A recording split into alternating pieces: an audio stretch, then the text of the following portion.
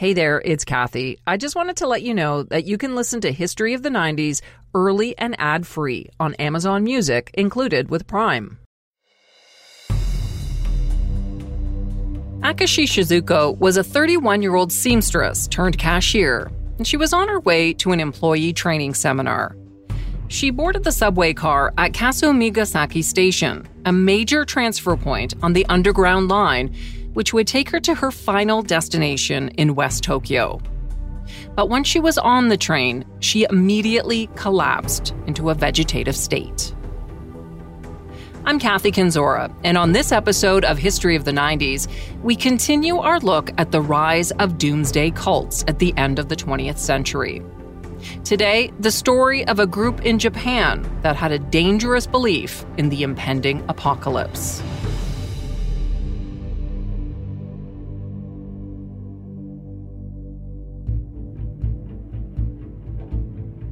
On March 20th, 1995, 5 men boarded separate subway trains headed for downtown Tokyo.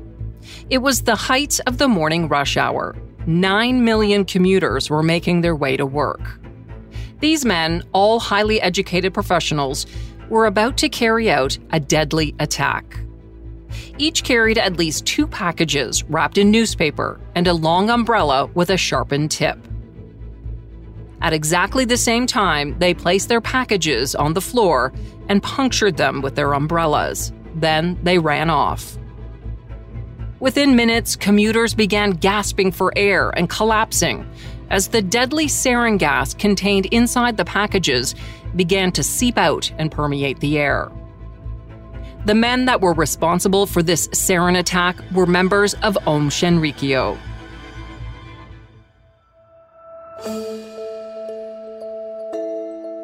The group was founded in 1984 in Tokyo, Japan, by Shoko Asahara.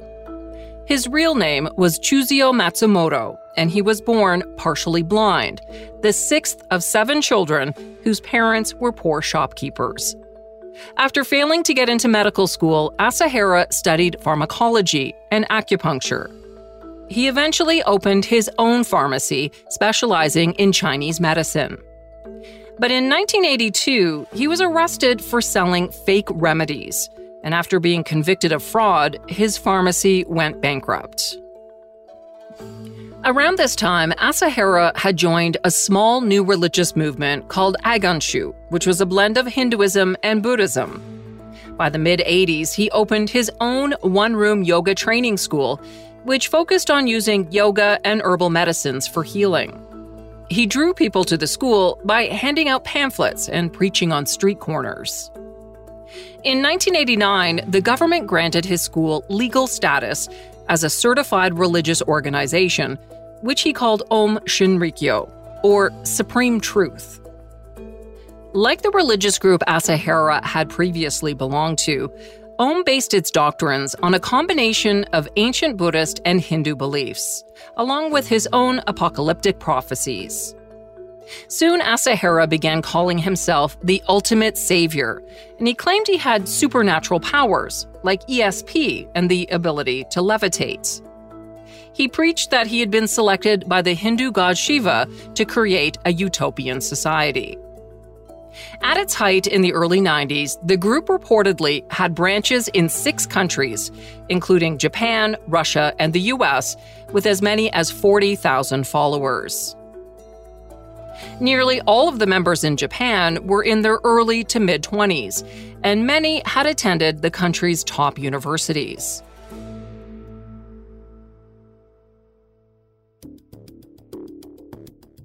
Professor Paul Midford is director of the Japan program at the Norwegian University for Science and Technology.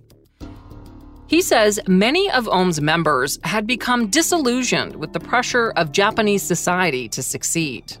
The members of this group were people who'd gone to elite universities and somehow had fallen out of the narrow kind of track that leads to promotion into prestige, elite government ministries or corporations, and kind of falling outside of that for one reason or another. They became alienated and were attracted to this religion and kind of brought their great skills and knowledge and brain power with them.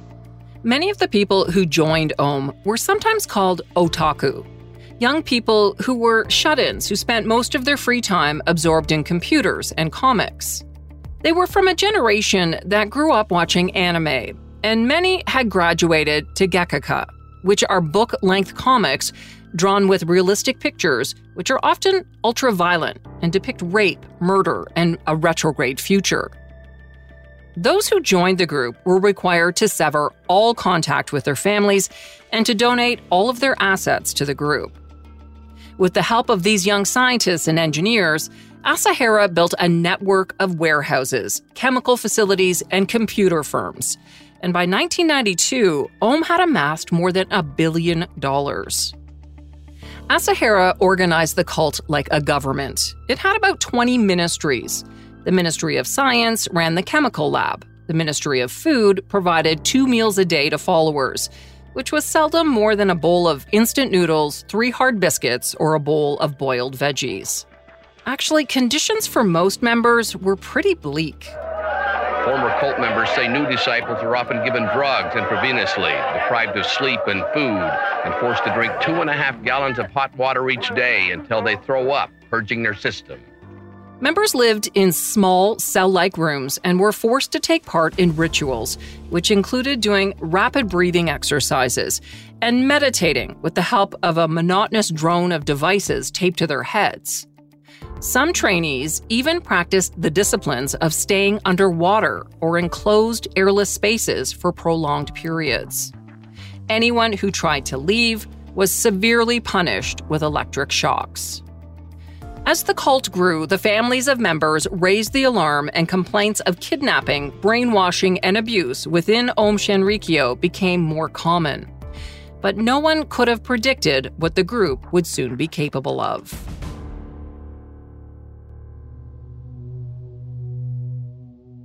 Satsumi Sakamoto was a 33-year-old Japanese lawyer known for his work against cults.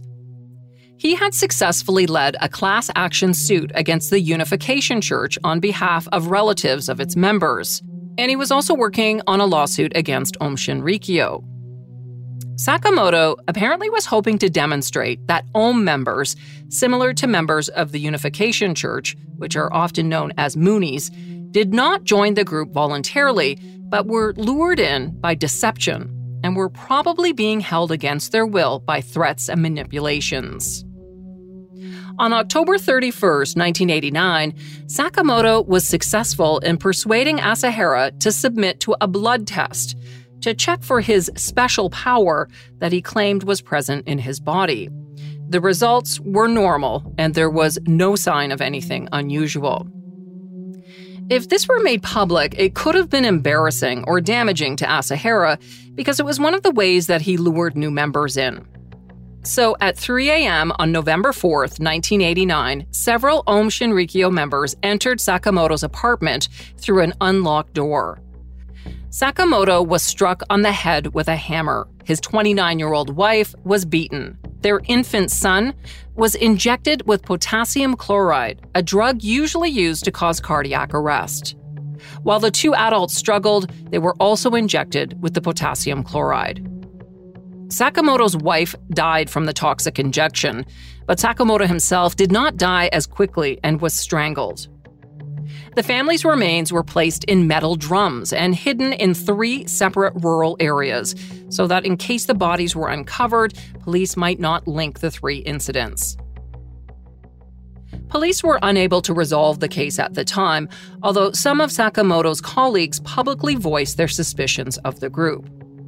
Their bodies weren't found until after the 1995 Tokyo subway attack, when the perpetrators revealed the locations. The murder and the growing clamor from cult members' families caused increased attention from the authorities, and feeling the mounting pressure, Aum began preparing for the end of days by experimenting with a number of deadly chemicals. Luckily, most of their experiments failed. In 1990, the group tried to create botulinum, an extremely deadly neurotoxic chemical produced by bacteria. Members loaded the fermented chemical sludge into several spray trucks and then drove past and sprayed 2 U.S. naval bases, Narita Airport in Tokyo, a Japanese government building, and the Imperial Palace. The sludge, though, hadn't purified properly, and the neurotoxin had no effect. In 1992, Asahara led 40 Aum followers to Zaire in an attempt to acquire Ebola samples, but their mission was unsuccessful. Aum again tried spraying the neurotoxic chemical botulinum from a truck in June 1993. This time, the target was the elaborate wedding of Crown Prince Naruhito, who is now Japan's emperor. Like the first time, the neurotoxin was not made properly and had no effect. There were also attempts by the group to spray anthrax, but that attempt also failed, and it resulted in a large number of complaints about bad odors, but no infections. Finally, cult scientists began to focus on manufacturing sarin gas at an isolated sheep farm in Western Australia. In the summer of 1993, about 25 members of Aum moved to the rural farm where they conducted gruesome tests on sheep and managed to kill 29 with their homemade gas. Then, on the night of June 27, 1994, the cult released clouds of sarin gas in a residential area with the help of a converted refrigerator truck. The attack took place near the homes of several judges in the central Japanese city of Matsumoto. Asahara was being sued by a landowner over a real estate dispute, and he feared he was going to lose the case, so Aum decided to attack the 3 judges overseeing the matter. 8 people died and 500 others were injured, including the judges. As a result, they were unable to deliver a verdict in the case involving Asahara. The attack in Matsumoto also served as a test to see how efficient sarin gas was as a weapon of mass destruction. They used the residents of Matsumoto as their guinea pigs.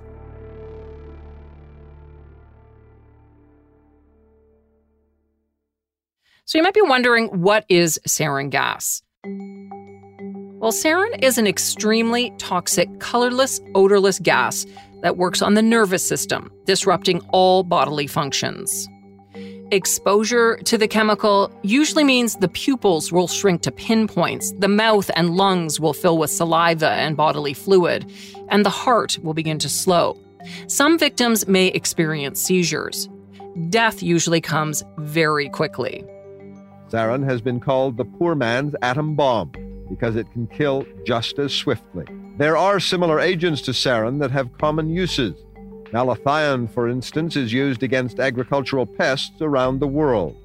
Sarin is a kind of pesticide for humans, but it kills by crippling the nervous system, making it impossible to breathe.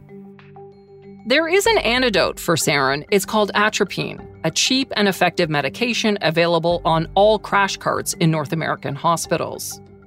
Sarin gas was developed in 1938 in Nazi Germany by a team of scientists who were looking for a better pesticide that targeted the nervous system of insects. When several of the scientists were exposed to the chemical, they became quite ill. The Nazi government heard about this, and they told the scientists to figure out a way to weaponize the chemical. However, it was never used as a chemical weapon during World War II. The first time it was used as a weapon was an attack in Halabja, one of the deadliest chemical attacks in history.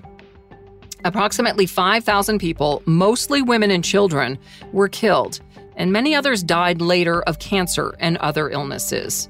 Researchers believe the contamination passed not only into the soil and water, but into the gene pool as well.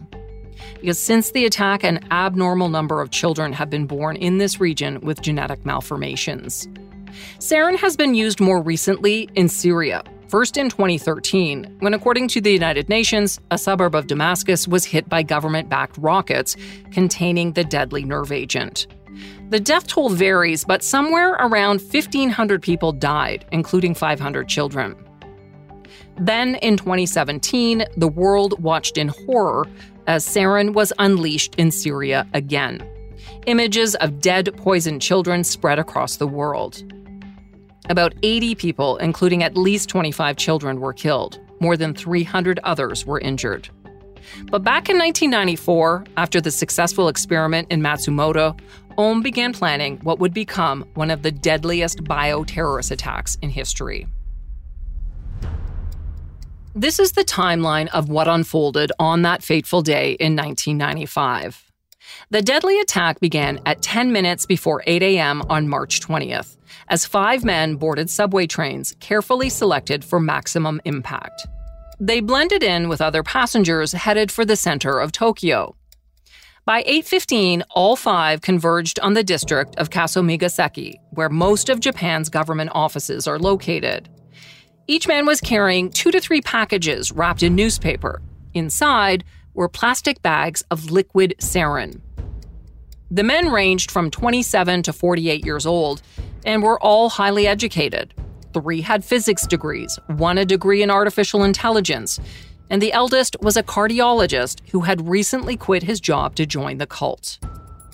The plan was for the men to all puncture their sarin packages at exactly 8 a.m. and quickly escape the trains. They were each carrying an umbrella with a sharpened tip, and they also carried a syringe with the antidote, just in case they were exposed to the chemical.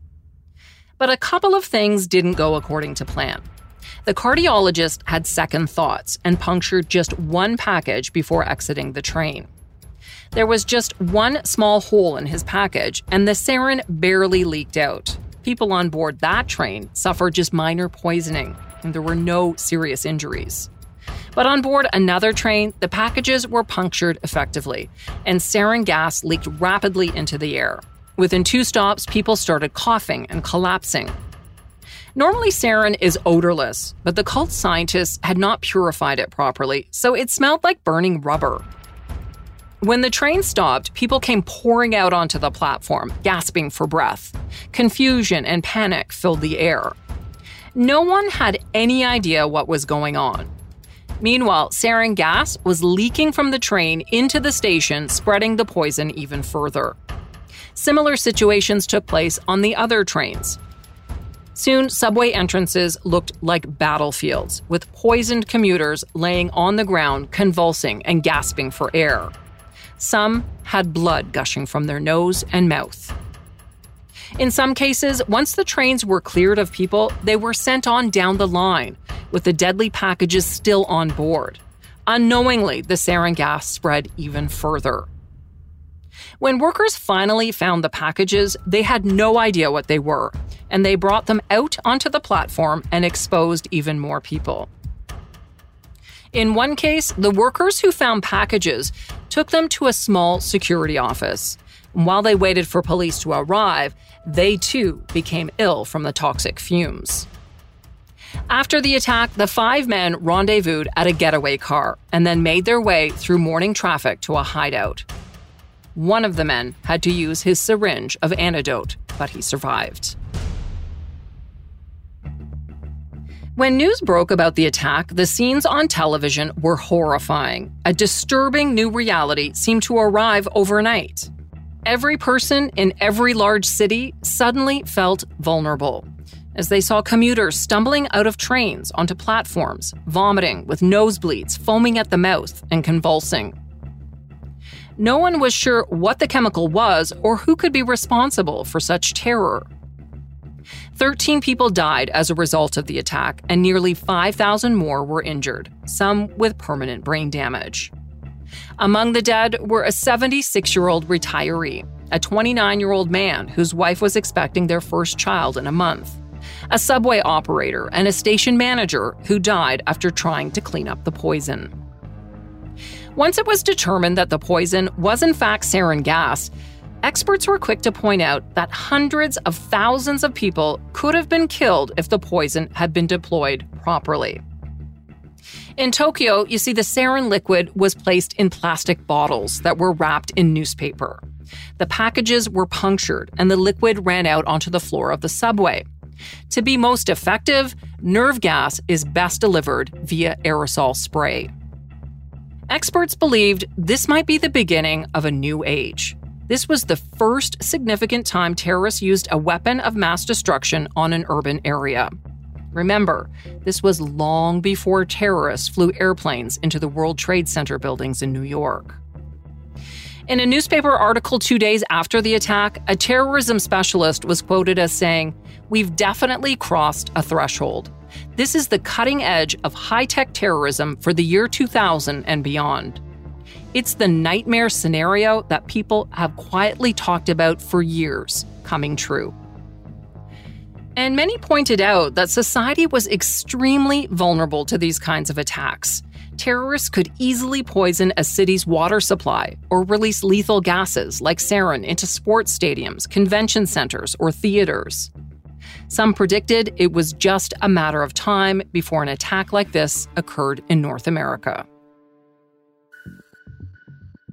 2 days after the attack, police focused their investigation on Aum Shinrikyo. More than 1,000 police officers backed by a chemical warfare unit raided 24 locations linked to the cult. The main focus was their rural retreat near a mountain hamlet on the scenic slopes below Mount Fuji. Television footage showed hundreds of police in riot gear marching down a dusty road toward the cult's ramshackle collection of buildings. For many, it brought back memories of the Branch Davidian raid in Waco, Texas, that occurred 2 years earlier. But in this case, no weapons were used and no one was injured.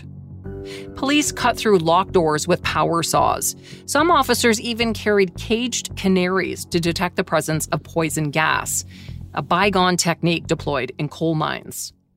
Once inside the main dojo, police were shocked to find about 50 cult members suffering severe malnutrition from fasting. They found one woman locked in a box. Other captives had been drugged. But 40-year-old Shoko Asahara was nowhere to be found.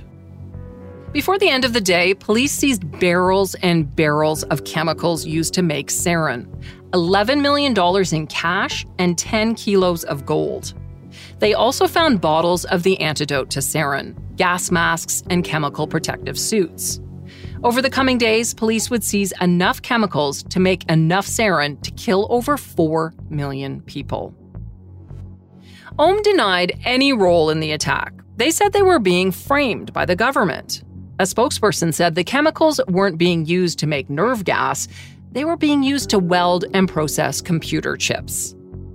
Professor Midford was living in Tokyo at the time of the attack in 1995. About 3 days after the attacks, somebody came through my apartment building and probably most other buildings in that area in southern Tokyo and the Otaku region where I lived, and put pro Aum Shinrikyo pamphlet in my mailbox. I remember reading that, and it talked about the JCIA, or the Japanese CIA, and claimed that they had done this to frame Aum Shinrikyo, and they were also blaming the U.S. and that sort of thing. So it was a big conspiracy theory.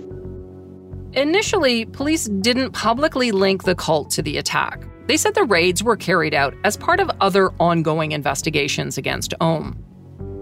But then 5 days after the attack, Japanese police opened a murder investigation against the group. Officers raided the cult's main compound again, this time armed with a murder warrant.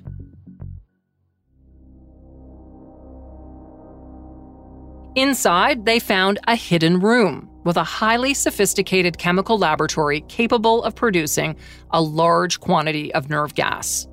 The secret door to the room was hidden behind a huge Hindu statue. Police also found rooms or underground containers that had been used to confine people who tried to flee the cult. Then 2 other shocking incidents took place. First, on March 28th, 8 days after the attack, Japan's top police official in charge of the investigation was shot 4 times by a masked assailant. The chief of the National Police Agency was leaving his condo on the way to work when a gunman wearing a black raincoat and a white surgical mask shot him in the shoulder, stomach, and leg. He underwent surgery and survived. The attacker had fled by bicycle, and it wasn't until a year later that an Aum member and former Tokyo police officer confessed to the shooting.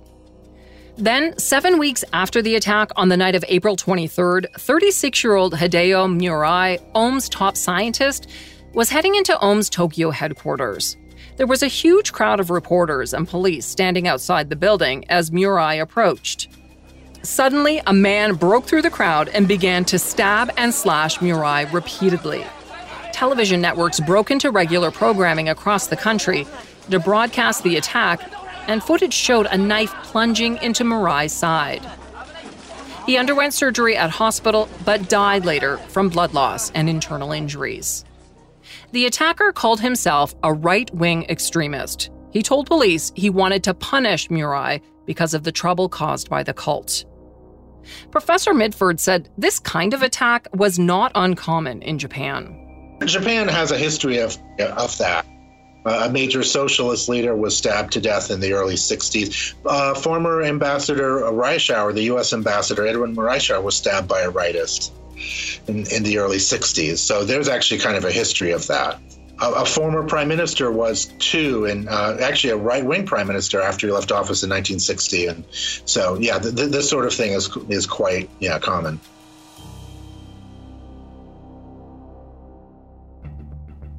Nearly 2 months after the attack, Japanese police finally made their first major arrest in the case. They arrested Ohm's intelligence minister, Yoshihiro Inu. He was the suspected field commander in the subway attack and was taken into custody after police found a notebook in which he kept a record of timetables and numbers of passengers who used the subway lines where the sarin nerve gas was released. But still, Shoko Asahara remained at large. Japanese authorities reportedly know the whereabouts of cult leader Shoko Asahara. Camera crews caught his car without him in it on its way out of Tokyo on Saturday. But police have it closed in because they are afraid of what his followers might do. While grim-faced troops have uncovered a powerful arsenal of chemicals, enough to make 50 tons of the nerve gas used in the subway attack, they don't know if cult members have additional sarin hidden away. Finally, on May 15, 1995, hundreds of police officers stormed Ohm's compound at the foot of Mount Fuji. They arrested 40-year-old cult leader Shoko Asahara and 14 other top followers and charged them in connection with the sarin gas attack on the Tokyo subway system.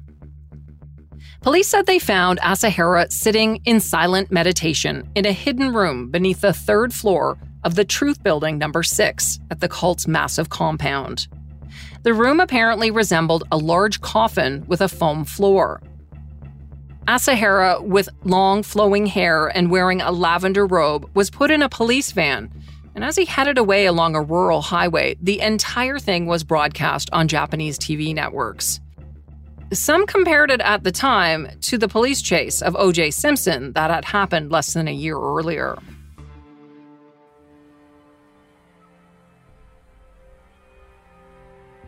There are several theories about why Ohm decided to release the poison gas in the Tokyo subway system. Most center around the belief that Ohm wanted to provoke a world war. They believed the U.S. would be blamed for the attack, and this would lead to a full-out nuclear war between Japan and America, which would eventually bring about the end of the world.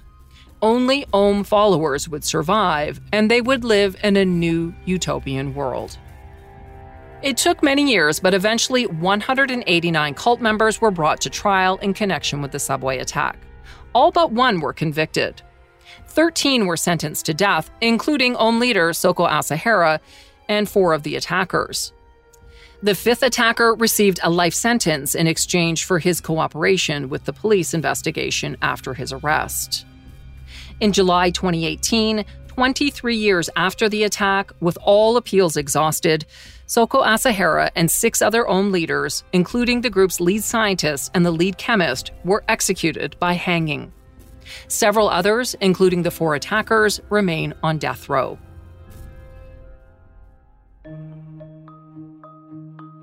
Despite the deadly legacy of Aum Shinrikyo, the group continues to exist, but in a new way.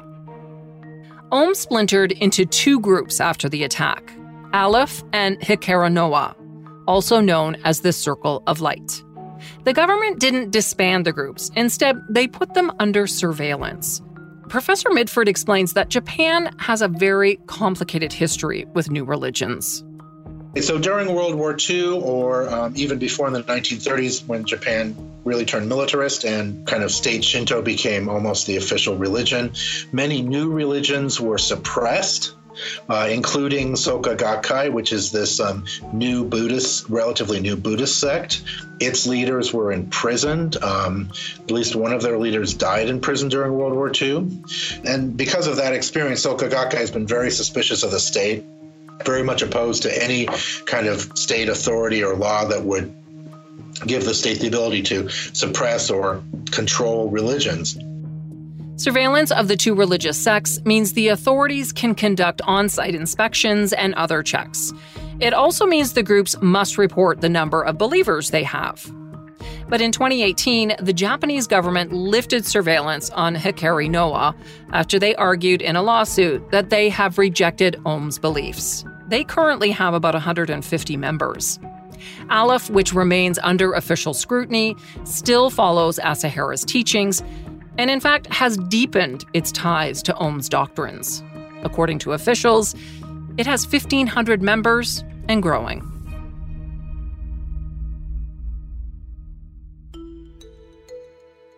Thanks for listening to this episode on the mysterious doomsday cult Aum Shinrikyo. Coming up, we'll be looking at Heaven's Gate, another doomsday cult, this one set in California. We'll take a look back at their strange story, which involves UFOs, comets, and of course, matching tracksuits and Nike running shoes. Be sure to check out the show notes for links to my guests on this episode, Professor Paul Midford. He's the director of the Japan program at the Norwegian University of Science and Technology. Thanks to everyone who's been sending me suggestions for show ideas. We've been getting a lot of really great ones. Everything from boy bands to stand-up comedy to 90s cartoons. Some really good stuff. So if you've got an idea, please send it my way. I'd love to hear from you. You can reach me through Twitter at 1990s History. I'm also on Instagram and Facebook, and you can email me directly at 90s@curiouscast.ca. That's 90s@curiouscast.ca. If you haven't already, please make sure to subscribe to our show so you never miss an episode. And while you're there, I'd really appreciate if you could rate and review us. It will help spread the word and get more people to find this show. We're available for free at Apple Podcasts, Spotify, Google Podcasts, and everywhere else you get your streaming audio. You can always listen at curiouscast.ca. And if you're new to the show, make sure you go back and check out some of our older episodes. The show is hosted and co-written by me, Kathy Kenzora, and Dila Velasquez, our producer. Sound design and final production is by Rob Johnston. See you next time for more History of the 90s.